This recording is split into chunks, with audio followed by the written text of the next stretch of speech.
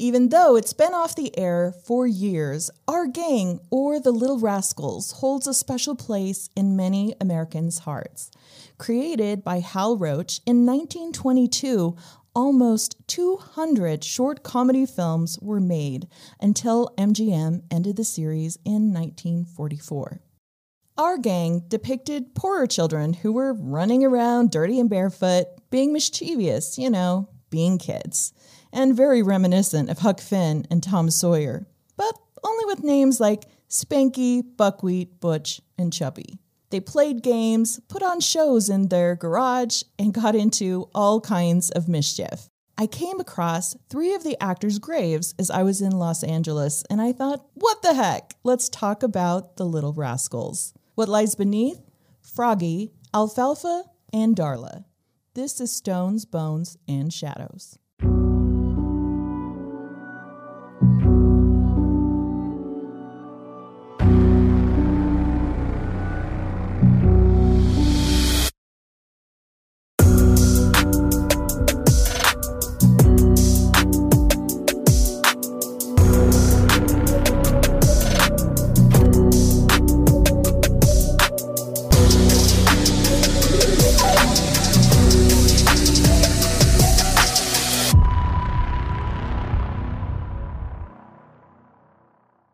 Hi, friends and Taphophiles. I am your host, Lachelle.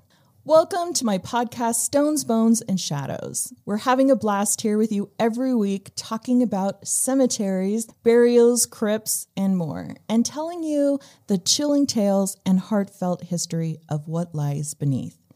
Thank you for being here, and a special thanks to our Patreon members for all of your support. And if you'd like to be a part of our Patreon, head on over to our website, stonesbonesandsshadowspodcast.com, to be a part of the fun. Today, I'm so lucky to have as my co-host my own rascal, Dallin. How dare you? I am no such thing. Oh, you are the original rascal. Yes, I have been known to endeavor in very riskatalious activities.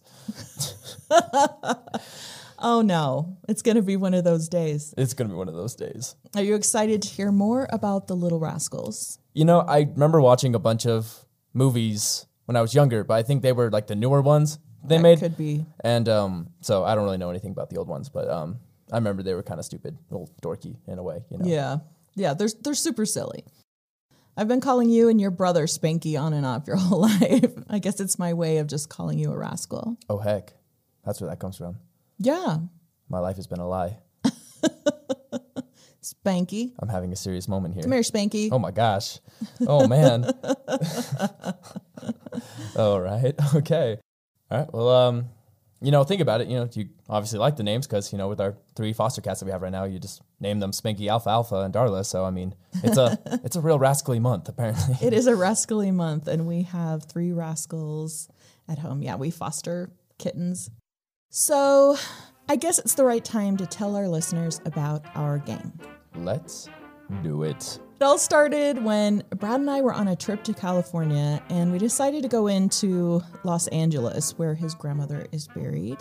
And it's been years since she had passed, and we hadn't been able to go back and see her grave marker and where she's buried since then, because we don't get into Los Angeles proper very often.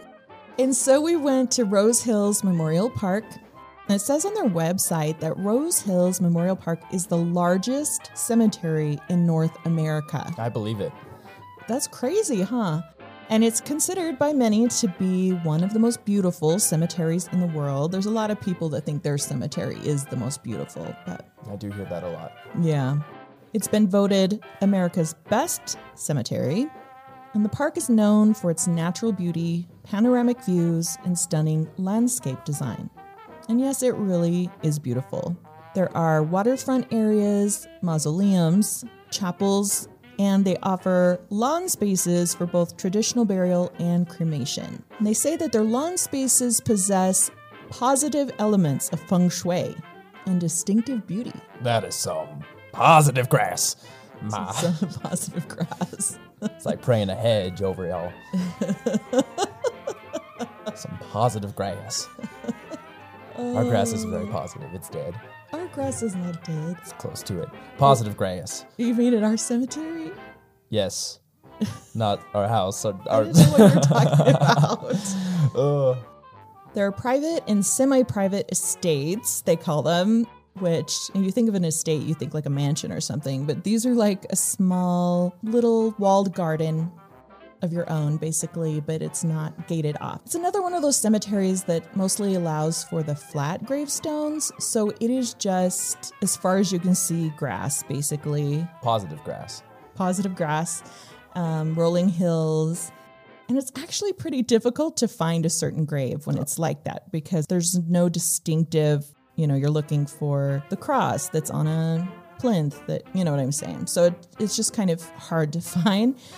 And there are a few areas of traditional upright stones. And of course, I liked this area the most, and they were mostly the older stones. To me, it just feels like you can have a little more creativity in those.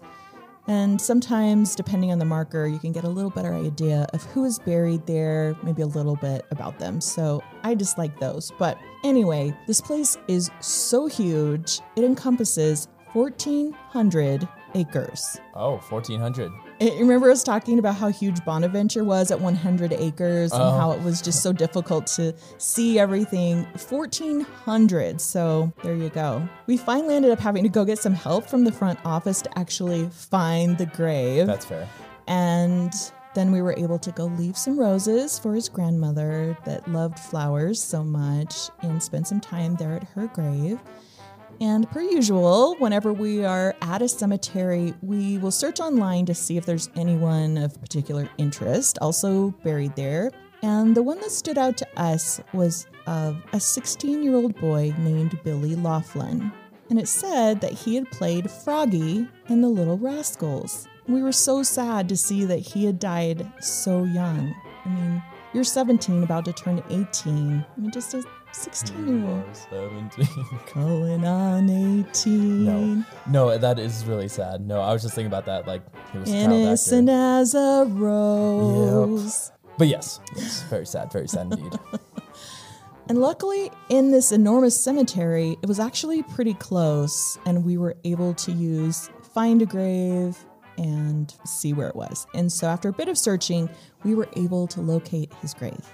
After Rose Hill is when we then went over to Hollywood Forever Cemetery, which we've talked about a couple times on the podcast. So we are going back there a little bit today as well. And I was just thinking about Froggy, and then I thought, what are the chances that there aren't any of our gang actors here as well? And there were Darla Hood and Carl Schweitzer. And so we went and found them as well, along with all the others we saw that day in Hollywood Forever. It was pretty overwhelming. There's just so many people that you do recognize the name of that, so many that we wanted to see. Well, I mean, it's like 1,400 acres of flat stones for the most part. So, I mean. Right. So wow. Rose Hill was kind of hard to really see a lot of different headstones, and they all look exactly the same. It's just a name. And so Hollywood Forever, it was just, it was different, where you're like, oh, look, Burt Reynolds. Oh, look, Right. So it was really interesting. So I thought it would be fun to talk about these little rascals today and tell you a little bit about the show and the kids that made it a household name, even to this day, almost 100 years later. The movie shorts were from the 1920s, and they were sold to television under the names Those Lovable Scallywags with Their Gang and Mischief Makers. Man, it's top notch.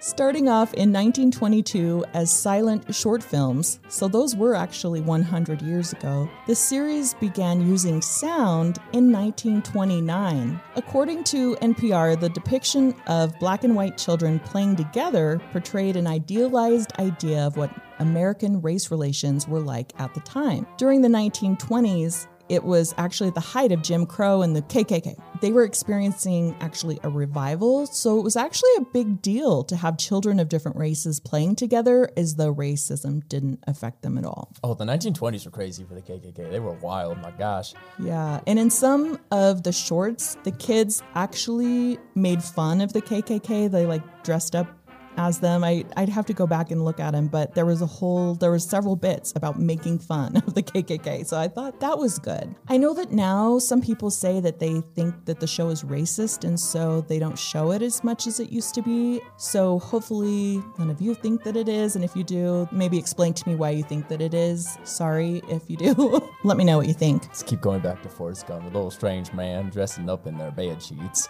That's right. Exactly.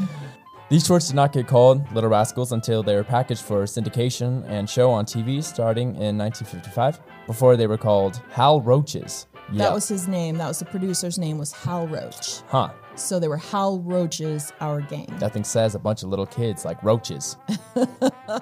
Hal Roach's Our Gang. Maybe it should have been Hal Gang, Our Roaches. That's actually probably more accurate. Our Gang in the 1950s TV series, The Little Rascals, originated from the series Hal Roach's Rascals of 1929 to 1931. Why? You know what, y'all? You're just a bunch of little roaches. When Hal Roach sold the series to MGM in 1938, he also sold rights to the name Our Gang.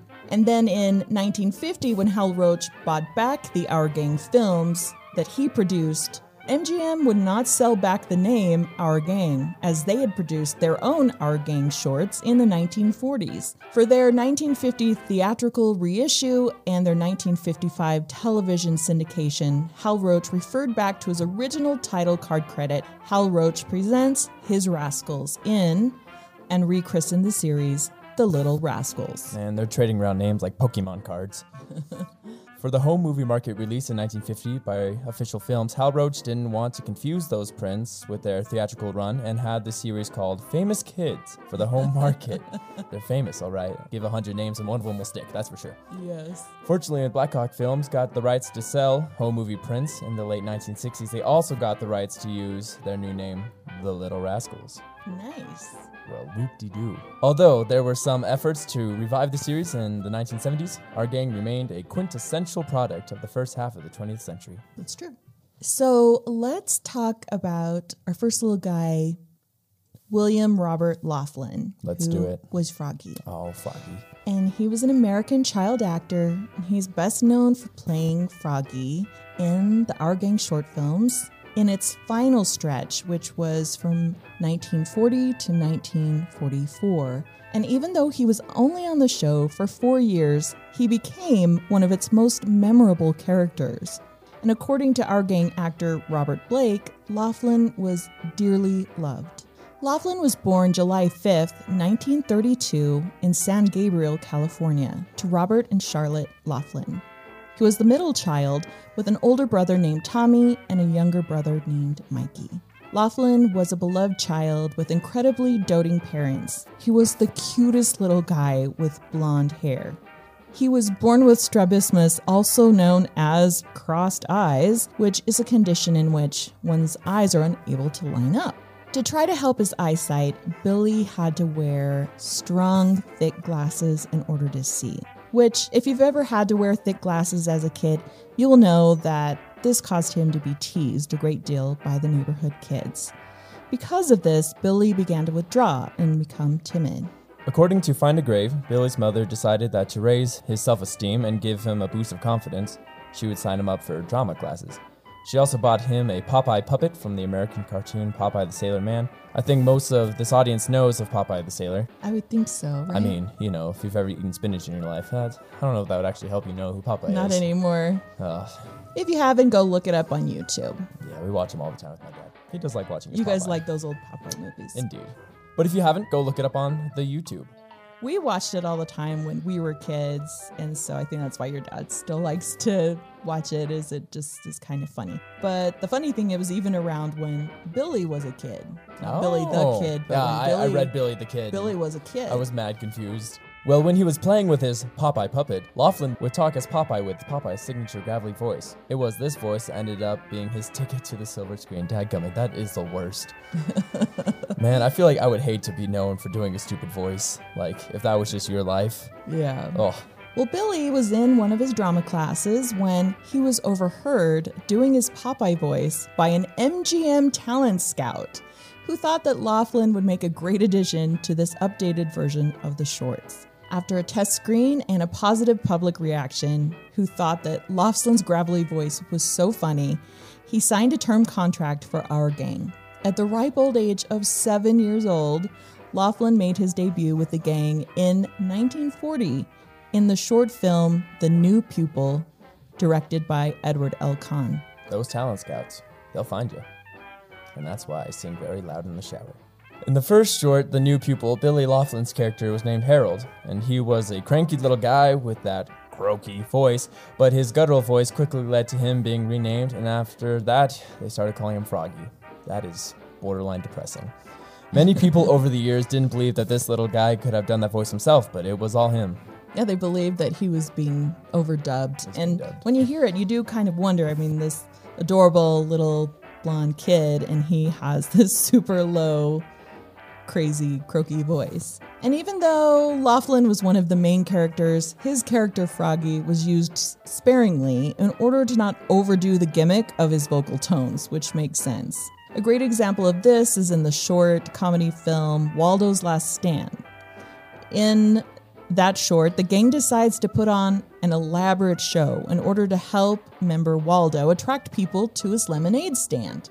However, they're only able to attract Froggy, and even though he shows up, he refuses to buy a drink. The children attempt to convince him he wants lemonade. They try to coerce him through a song about dryness and thirst, and when that doesn't work, they go so far as to put a heater under Froggy.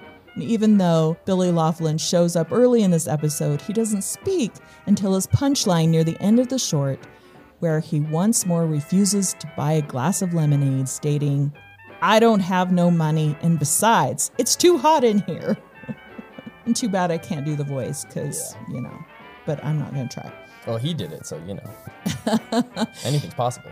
Eventually, the children realize that no one is coming to buy lemonade because all the children who would have are already involved in the production of the show. Oh, rip. He worked in the supporting role to Alfalfa Schweitzer in his first 3 films, and then replaced Alfalfa as the comic lead of the group with the 1941 film when Alfalfa Schweitzer aged out. With Our Gang being in its final stretch, Hal Roach gave Our Gang over to MGM, and it was said that the quality of the show kind of suffered. While Hal Roach had wanted to simply make good comedy shorts that also portrayed the difficult world of the Great Depression, MGM tried to push a kids series that offered a mixture of morality plays and pep talks about American virtues. And since the films were being made close to World War II, the shorts started to include American wartime propaganda and support for the conflict. The result was declining audience interest, and MGM ended up canceling Our Gang in 1944. Between 1940 and 1944, Billy Laughlin appeared in roughly 30 Our Gang short films during his 4-year stint on Our Gang, and he used his real voice only once in the 1941 film 1, 2, 3, Go. Despite sporadic appearances, Foggy's croaking voice made him an unforgettable fixture of Our Gang until his final short film, Dancing Romeo. The last Our Gang short film that Billy Laughlin appeared in was Dancing Romeo in 1944. Not only was it the end for him, it was the end for all of their gang, because it was the last short film to be produced and released, bringing the series to an end after a run of 220 shorts. Laughlin was at least able to go out with a bang, since the final short centered around Froggy's infatuation with Marilyn, a dancer. Froggy is jealous that Marilyn is dancing with another boy, Gerald, and spends most of the film stewing over it. He ends up trying to put on his own dance recital in order to show Marilyn that he is a skilled dancer as well. I mean, the things a little boy will do. The things we do for love. Yeah, I don't think I'd be caught dead doing that, but hey, props to Froggy. But given his limited dance skills, Froggy makes sure that Mickey and Buckwheat can control his movements within the strings. He couldn't even do it himself. He's just like, "Hey guys, make me dance real good. I like her a lot." When Gerald notices the cables, he cuts them and exposes Froggy's deception to everyone. But despite being embarrassingly outed, Froggy discovers that Marilyn likes him back. Stunned, Froggy exclaims, "Gang, she loves me." Oh. And promptly fades. Oh. And passes out. That is a very usual reaction to such an event. With this statement, Froggy utters in his classic croaking voice the very last line of the very last Our Gang short film. After this, Billy Laughlin appeared in one more feature film before he decided to end his acting career. In 1944, Billy had a cameo in the movie Johnny Doesn't Live Here Anymore. This movie was the only on-screen appearance Laughlin had outside of Our Gang, and the one and only movie in which he used his real voice. In Johnny Doesn't Live Here Anymore, a woman named Kathy moves into an apartment that has been vacated by a Marine on duty. But the Marine, Johnny, neglected to tell her that he'd given copies of his keys to several friends of his, resulting in a string of men coming into the apartment unannounced. One of these men is the young Billy Laughlin, who strolls into the apartment to take a shower and upon discovering that his soap is missing, repeatedly exclaims, "Someone stole my soap!" At 12 years old, Laughlin once more acts as a comic relief character, and the actress, Simone Simon, can't help but giggle at Laughlin's commitment to the bit. He auditioned for a few more roles before he decided he'd had enough and told his parents that he wanted to leave his acting career behind. He then took on the role of a normal teenager and even took up a paper route. Unfortunately, his life just began, took a literal tragic turn.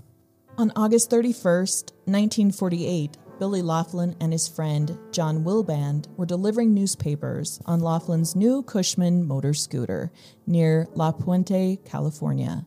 Billy's parents had just given him the new scooter just 2 weeks before. The two boys were on the scooter with John driving and Billy throwing the papers, and as John went to make a U-turn, they were hit by a truck. John was in a coma for some time and fortunately survived his injuries, but 6 hours later, Billy Laughlin died in the hospital on August 31st, 1948. He was just 16 years old. He became the youngest out of any of the other Our Gang actors to pass away. And after his tragic death, there were various imposters with unusual voices who tried to pass themselves off as Froggy over the years. Why? Strange, right? I am the real Froggy. Right. Laughlin was survived by his parents, his two brothers, Claude and Mickey, and his maternal grandmother. And Laughlin, like we said, is interred in the grave in Rose Hills Memorial Park Cemetery in Whittier, California, next to his parents. Okay, so here's a picture, Dallin. Oh, he's so cute. Oh my gosh. Isn't that the cutest little guy? So adorable. Oh gosh. We'll go back after the... We should have done it beforehand and watched some of them because they're just so darn cute. Yeah. Our next rascal was freckled and squeaky voiced.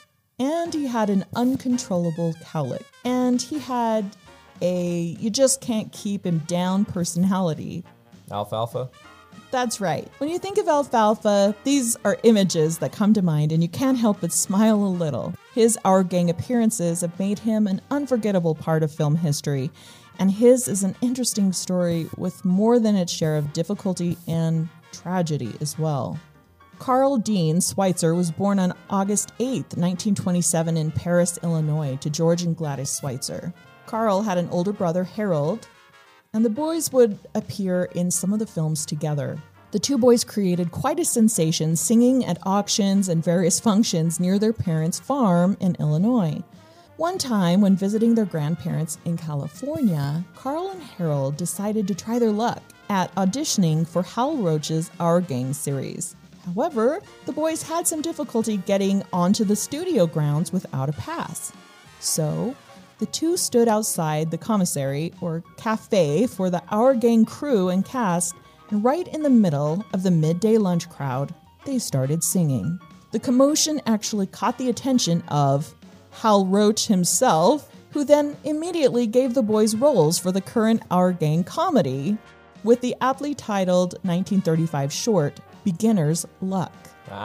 Carl's first nickname in the gang was Hayseed, but eventually it was Alfalfa that stuck. And so within just a few weeks, Alfalfa had established himself as a formidable talent. And that's why you sing loudly all the time. You never know. You never know who's going to be listening. Alfalfa's country roots definitely influenced his first appearance in Our Gang films. However, they soon gave him a different persona as a slick, wisecracking kid with a typical costume of a three-piece suit, necktie, and a fedora hat. Really, that one surprises me, because that is not what I remember at all. He is remembered for his freckles and for that trademark cowlick. Yes. always the trademark cowlick. The hair sticking up on the back of his head, perfectly rolled up straight to a point. You know, nobody's hair could stick up like that by accident. That thing is like 3 feet tall. His singing style evolved during the show as well. He stayed away from his hillbilly tunes and turned into quite the crooner. This was so comically brilliant because his voice, which he made to be off-pitched sometimes and squeaky and would crack sometimes when he was trying to sing some romantic ballad, it was funny. It was funny. It was really funny. Alfalfa, the character, is full of self-esteem with quite a little eye for the ladies. The only thing that can knock him back to reality is Butch, who often makes him the victim of many cruel pranks and threats. Some of these embarrassments, though, are the results of efforts from his friends trying to do what they think is right for him, or just trying to knock his ego down to level. Oh, that's so terrible. His character is very dimensional and likable. He's the best friend of Spanky. He's a leader and role model for Porky and Buckwheat, and the #1 pursuer of love from Darla. It is for all these reasons that he possibly stands out as the most famous little rascal, second only to Spanky himself. In one of his shows, he and his real brother Harold, who sometimes was nicknamed Slim or Deadpan, are performing on stage at a talent show in Beginner's Luck, singing She'll Be Coming Around the Mountain, but here they are named Tom and Jerry. That's so funny, isn't it? Any relation to the other one, or is that just a thing? I don't know if they were just making fun of Tom and Jerry. Anyway, pretty funny. Well, there you go. Spanky, Porky, Buckwheat, and Alfalfa even briefly form a singing group without Harold called the Four Nightingales, their spelling, in Nightingales. Alfalfa briefly explores the luxuries of opera in Our Gang Follies of 1938. And he's always singing, or at times crooning, in Spanky's cellar shows. Wow, yeah, good for you. And of course, the one true love of Alfalfa's life, even over his joy of singing, is Darla. Even if he once replaces her on the radio in The Pinch Singer, however, his own ego has gotten him in trouble at times. She's not above using Waldo or Butch to make him jealous. And on one occasion, Alfalfa even goes after Marianne, the daughter of the new truancy officer in Sprucing Up, and takes a girl named Muggsy to the movies in The Little Ranger. But in his heart, Darla is the only one for him. Other than singing and pursuing his loves, the shorts have Alfalfa playing football, a short golf game, and even wrestling. He plays a detective in Hide and Shriek, using a Sherlock Holmes novel as his guide. He skips school and plays hooky to go fishing or to the circus, and with a vivid imagination, he dreams himself into the future at Club Spanky and as a cowboy hero in The Little Ranger. Alfalfa even gets his tonsils out in Men in Fright. So here's a funny couple quotes from the shows. He says, "Personality, boy, personality." And that's Alfalfa's secret of charm explained to Spanky. It's all about personality, boy. That's what they keep telling me. That's right. Another classic one is, boys that don't go to Sunday school is bad. I was trying to tell Spanky he couldn't skip Sunday school to go fishing. It's a dilemma. And then in Russian ballet, do you promise to tell the truth, the whole truth, and everything but the truth? Ah, yes. Everything but. Also, in Russian ballet, we get the bigger they are, the harder they fall. Is that where that comes from? Is that just a saying? I don't know, but he said the bigger they are, the harder we fall. Oh, I read that. Wow. Straight facts, though. Another classic one, favorite of mine, is there's nobody down here except us dummies. Nobody down here except us dummies. I mean, that's some self-awareness at its best right there. And then, how could a fella with my looks have brothers with faces like them? Alfalfa and Roman. In Roman Holiday, like roaming, Oh. not Roman. So Well, then you have the movie Roman Holiday. Roman Holiday, with right. Gregory Peck, right? It's pretty funny, actually. Yeah. It is said that off-screen, his father was often engaged in power struggles with George, Spanky, McFarlane's father, over billing, screen time, star status, things like that. The boys, however, managed to get along fine with one another. His best friend in the Our Gang cast was Tommy Bond, who played his on-screen nemesis Butch. That's ironic, actually. It's all just, acting.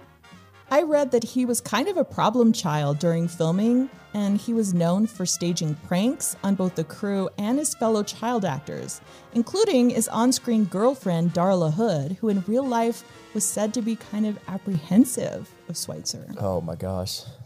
Low blow.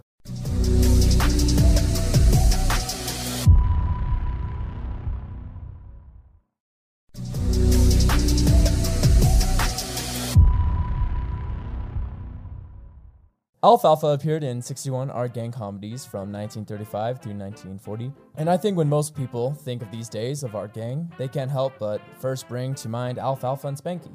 His character had impact, and his screen image in art gang films cemented his immortality in the film industry. As what happens with all child actors, eventually there came a point where Alfalfa became too mature in voice and appearance to continue with the Our Gang series. He made his final appearance in a short called Kitty Cure in 1940. And as other child actors also see, it's difficult to continue a career without being typecast. People just thought of him as that irrepressible kid Alfalfa who sang with a squeak and had a chunk of hair standing up on end.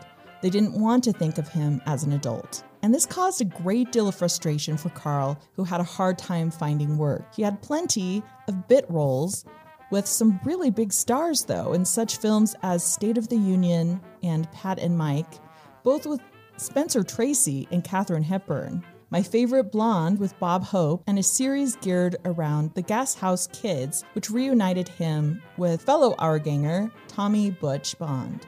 Carl also had a cameo in one of the most famous movies of all time, the 1946 classic and my favorite movie of all time, It's a Wonderful Life. Do you remember his role in that one, Dallin? I can do this.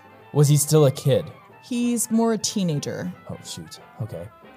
Is he one of George's buddies? No. Is he at the dance? Yes. Okay. Is he one of the guys who's trying to open up the pool? Yes. Is he the guy who says, I have the key? He's not the guy that has the key. He's the guy that uses the key. He's the guy that uses the key because he's jealous. He wants to dance with Mary, and so he's sitting there all kind of dejected, and they're doing, the Charleston dance-off, and then the other guy shows them how to open up the dance floor to the swimming pool underneath. They all just jump in with their fancy clothes. Yeah. That's probably like one of my favorite parts from that movie. And he's like, and did you further know that George Bailey is dancing on the crack of the pool? Right. And I have the key. Yeah. And the guy, Carl, he just kind of points in the air. He looks so much like Alfalfa at that moment where he's like, uh-huh. Yeah, I had no idea.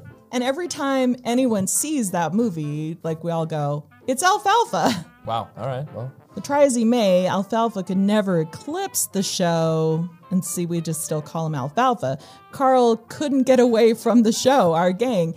It must have been hard and a disappointment to him and to all childhood actors, really, to have to remain children or teenagers and not be accepted, in the normal process of growing up. And it's like for them, the public wants and expects them to stay those adorable kids they are in the movies.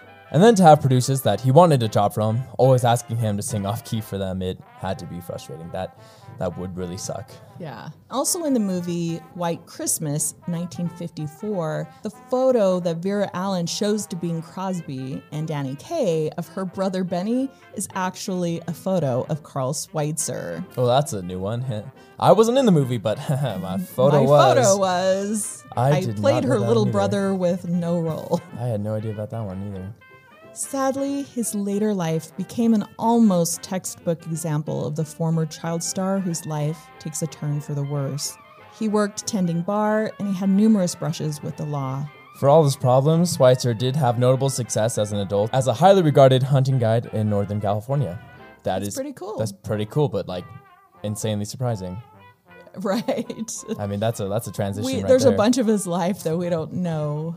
Well, his regular clientele included Roy Rogers and James Stewart, and a breeder of hunting dogs. Wow. Yeah, so he was kind of into hunting. He must have been if he was guiding people like Roy Rogers and Jimmy Stewart. By the end of the 1950s, Carl's married, but they quickly divorced. His former wife remarried and raised the son that she had with him, named Lance, without really ever telling him who his real father was. Well, that's no way to live a life. I know. And this, of course, raises a lot of modern day questions of visitation and child support, but we just got to remember that this is the 1950s and it was just different then. Right. And then Yeah. he didn't live that long, so I guess that was easy to do. Dadgum. In January 1958, Carl was shot and wounded by an unknown assailant who was never caught. Wow. I mean, do you think like they knew that's Alfalfa? Let's get the guns. I have no idea. Interesting. And then on January 21st, 1959, Carl Schweitzer was shot to death in an argument over a $50 debt. Yeah, so he was shot and wounded before, and then this time he was shot and killed. Oh, I thought he was shot In and an killed the last argument. time he got shot. Oh, I see. No, he Wow. was shot twice, Wow. 2 different times. And it was over $50 owed him by his former partner in the big game hunting business. Oh, wow. The slaying, which took place on Columbus Avenue, San Fernando Valley, was ruled a justifiable homicide since it was alleged that Carl had threatened the other man with a knife. And so it was kind of like, I don't know, I read several different articles about this, and it was like there was a dog involved, one of their bred dogs that, I don't know if it was missing, and then they put out a $50 reward, and then the reward was only given in like $15 and drinks or something, and then thought he was owed money. And anyway, it's so convoluted that I couldn't totally figure out exactly what happened. But anyway, there was a fight, and he threatened his partner, and so his partner actually shot and killed him. Well, there you go. It's a sad and tragic end to a life that brought such joy to so many people. And Carl was just 31 years old at the time of his death. He's buried in Hollywood Forever Cemetery, and later his father and brother were buried next to him. And an interesting fact is he died on the same day as Cecil B. DeMille. Oh, wow. Coincidentally, one of his final acting roles was an uncredited appearance as a slave in The 10 Commandments, the last film which DeMille directed. Wow, that is a movie. Right. That is a movie. That's a movie. I mean, pretty much everyone in that movie was uncredited because there was like thousands of Cast people. of thousands, in yeah. any given shot. Exactly. See that broken down whipping slave right there? Yeah, the one screaming? Me. That was me. Yes. be so impressed, Mom. Exactly. Many people believe that the dog in his grave referred to Petey of Little Rascals fame because someone had painted a ring around the dog's eye. The dog was a reference to his abilities as a breeder of a hunting dog.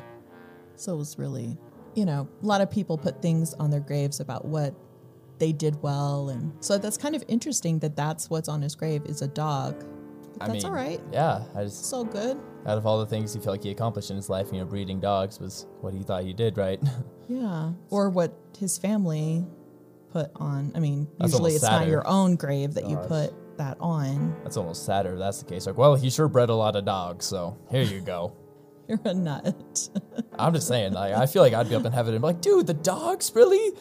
Not Little Rascals not being whipped as a slave for 10 seconds? Gosh. It was the dogs, really? So next and last, we're going to talk about little Darla. She was the darling of the group. She was born Darla Jean Hood. Darla was played by Darla. They actually used their real names for the most part, but then they ended up giving them like these funny nicknames. And so she actually, she was Darla.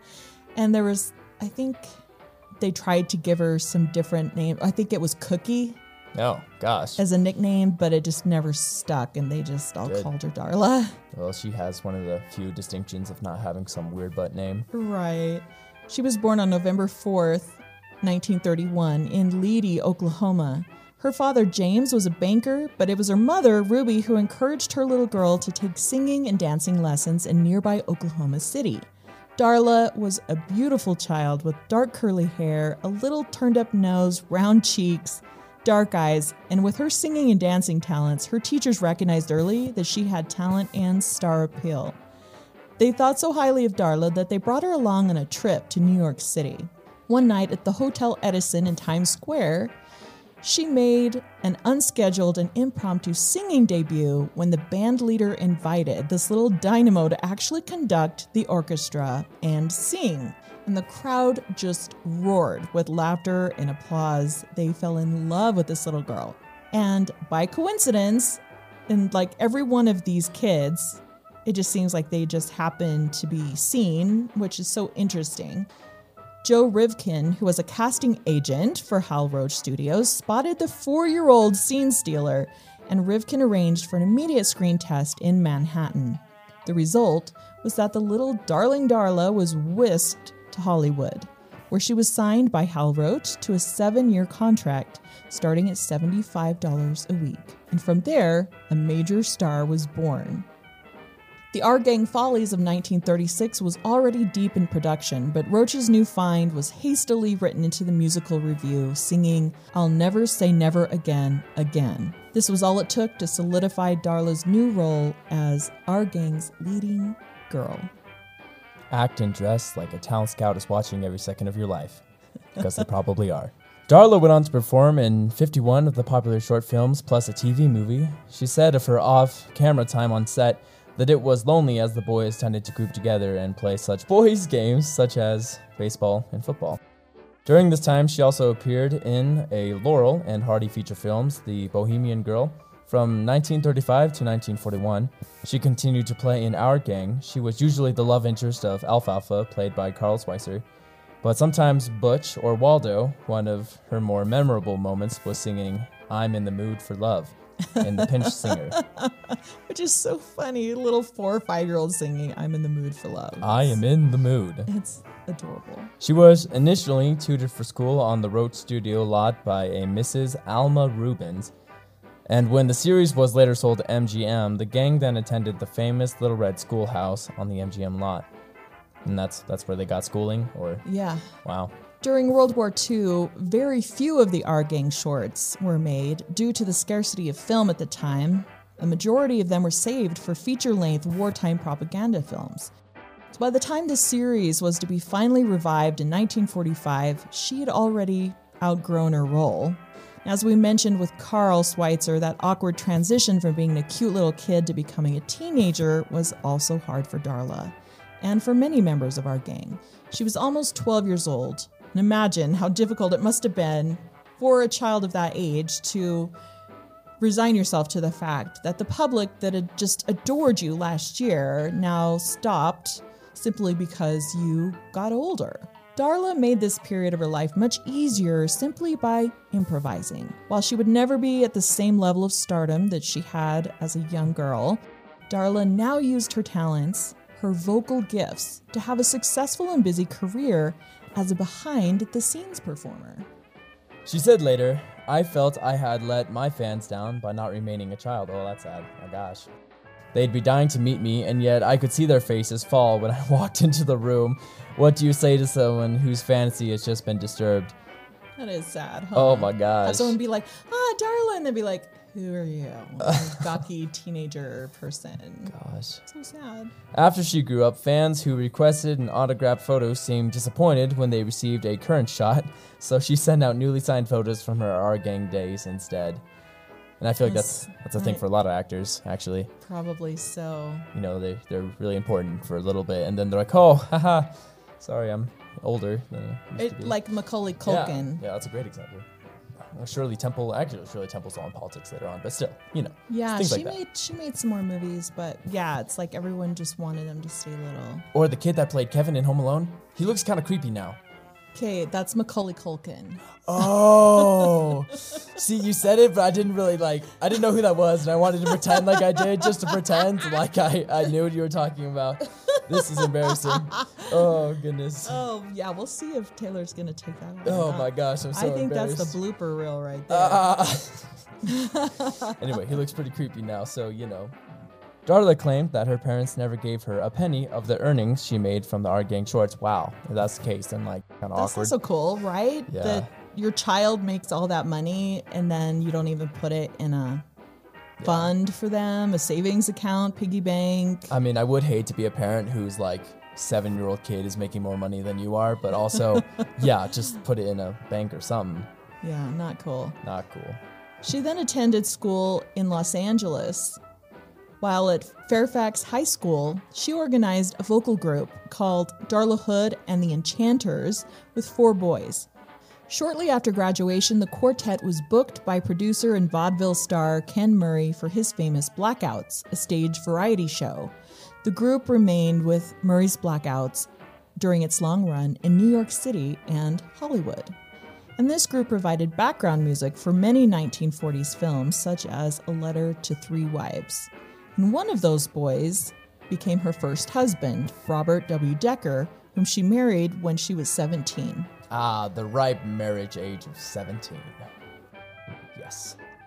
She also did stage work and appeared as a regular on the television programs like Tell It to Groucho, and once made a guest appearance on the Jack Benny program, in which they did a spoof on the Our Gang series with Jack Benny playing Alfalfa and Don Wilson as Spanky. And of course, you're so young, you have no idea who Jack Benny or any of these people are. No, I have no idea who those people are. But, our listeners that are a little mature will understand these things. She had a nightclub act, which had bookings at the Copacabana in New York, the Sahara in Las Vegas, and the Coconut Grove in Los Angeles. In 1955, she was even a leading lady in the act of ventriloquist Edgar Bergen. In 1957, Darla was a regular performer on The Merv Griffin Show. What was she the dummy in the ventriloquist? Oh, you're so funny. No, I'm dead serious. You're so funny. I have no idea. Oh, well, she could have been. Yeah, I guess so. Other credits include a hit record, I Just Want to Be Free. I want to break free. And a duet with Johnny Desmond that was in the movie Calypso Heatwave. Between 1959 and 1962, she recorded several singles for the small Ray Note and Acma labels.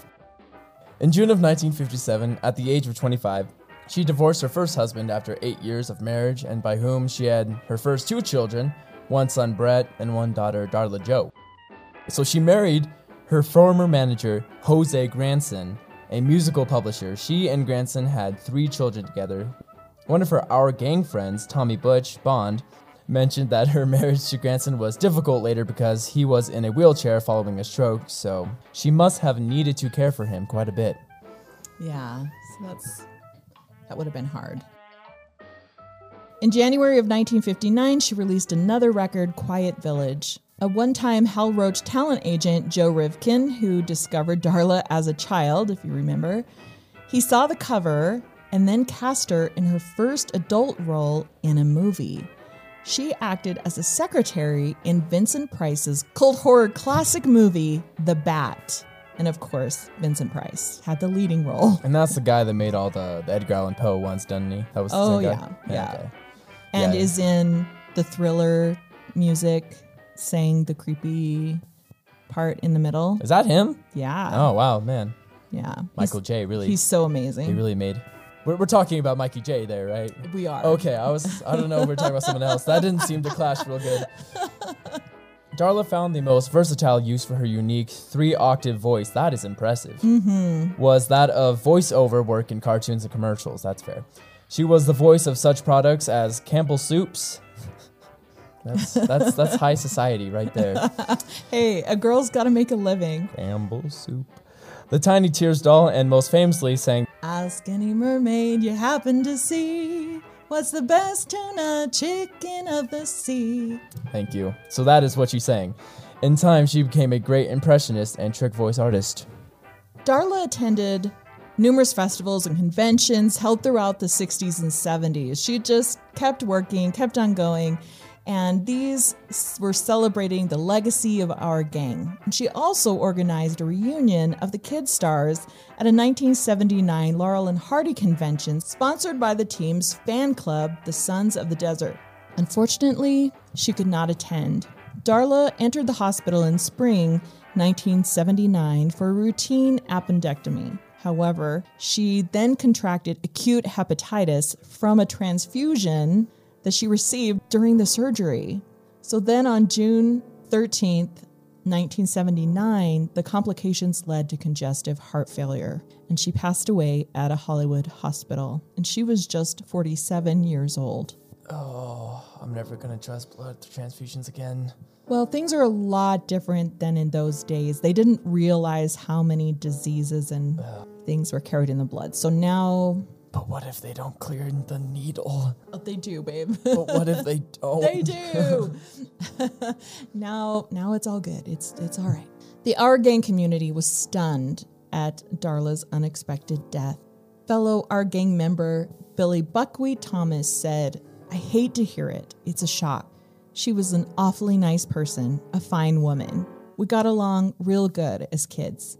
And then Thomas himself died just a little over a year later. During a lecture at Murray State University in 1985, Spanky attributed Billy Buckwheat Thomas's death to a broken heart over Darla. Oh. Probably not, but, you know. It's probably not a clinical diagnosis. It's kind of sweet and sad. Following her funeral, she was also buried at Hollywood Memorial Park Cemetery, which was then later renamed Hollywood Forever. Darla Hood rests in the Abbey of the Psalms. It's one of their mausoleums. It's an outside mausoleum, and so there's just these big, tall walls of marble, granite, and then there's a niche for each casket to go in, and then it has a plaque on the outside. Very interesting. But these are outside. It's open on both ends. So you can see the bodies? No, you can look down the hallway to the outdoors. To the bodies? Stop it. They're open at the ends of the rows to the outdoors, so you can kind of walk through each of the mausoleum corridors. And of course, it's California, it's Hollywood, it's all sunny and nice. So yes, sunny. Unfortunately, Billy Laughlin, Darla Hood, and Carl Schweitzer weren't the only members of our gang to die young. Like I mentioned, Buckwheat died young of a heart attack. Robert Hutchkins, who played Weezer, died in an airplane accident during military training at the age of 19. And Norman Chaney, who played Chubby, died young at the age of 22 after an operation. After so many members of our gang succumbed to tragic fates, people began to think that there was some kind of curse afflicting the child actors. The actors William Thomas, Darla, of course, and Scotty Beckett, they all ended up dying before they even reached the age of 50. And then Robert Blake, he continued to act later and was still pretty famous, but he didn't die young, but he was tried for his wife's murder. Oh my gosh. And he was acquitted, but that's a whole nother story altogether. Tune in next week for Stones, Bones, and I'm just kidding. No, don't take me seriously on that. And even the original dog that played Petey was fatally poisoned in 1930 at age 3. His son, Petey the dog, continued in the series and lived to age 17. Oh, wow. So there was kind of some strangeness there, but really when you count how many children played and the years that they were in. And now you know why he's my little rascal. Thanks, Dylan, for helping me to tell the story of the Little Rascals today. Yes, ma'am. The legend of our gang and the Little Rascals will live on forever. The films of our gang, syndicated on television as the Little Rascals, pass on from generation to generation and are as appealing now as in their own day. Scores of memorabilia pieces, from figurines to dolls to lunchboxes, keep the memory of these delightful child actors alive and well. There was even a 1970s cartoon series based on the popular gang films, and even a feature movie in 1994 called The Little Rascals. And even though these actors left this life early, we watch them and their hilarious antics, and they will be remembered fondly and will remain forever young. This was Stones, Bones, and Shadows.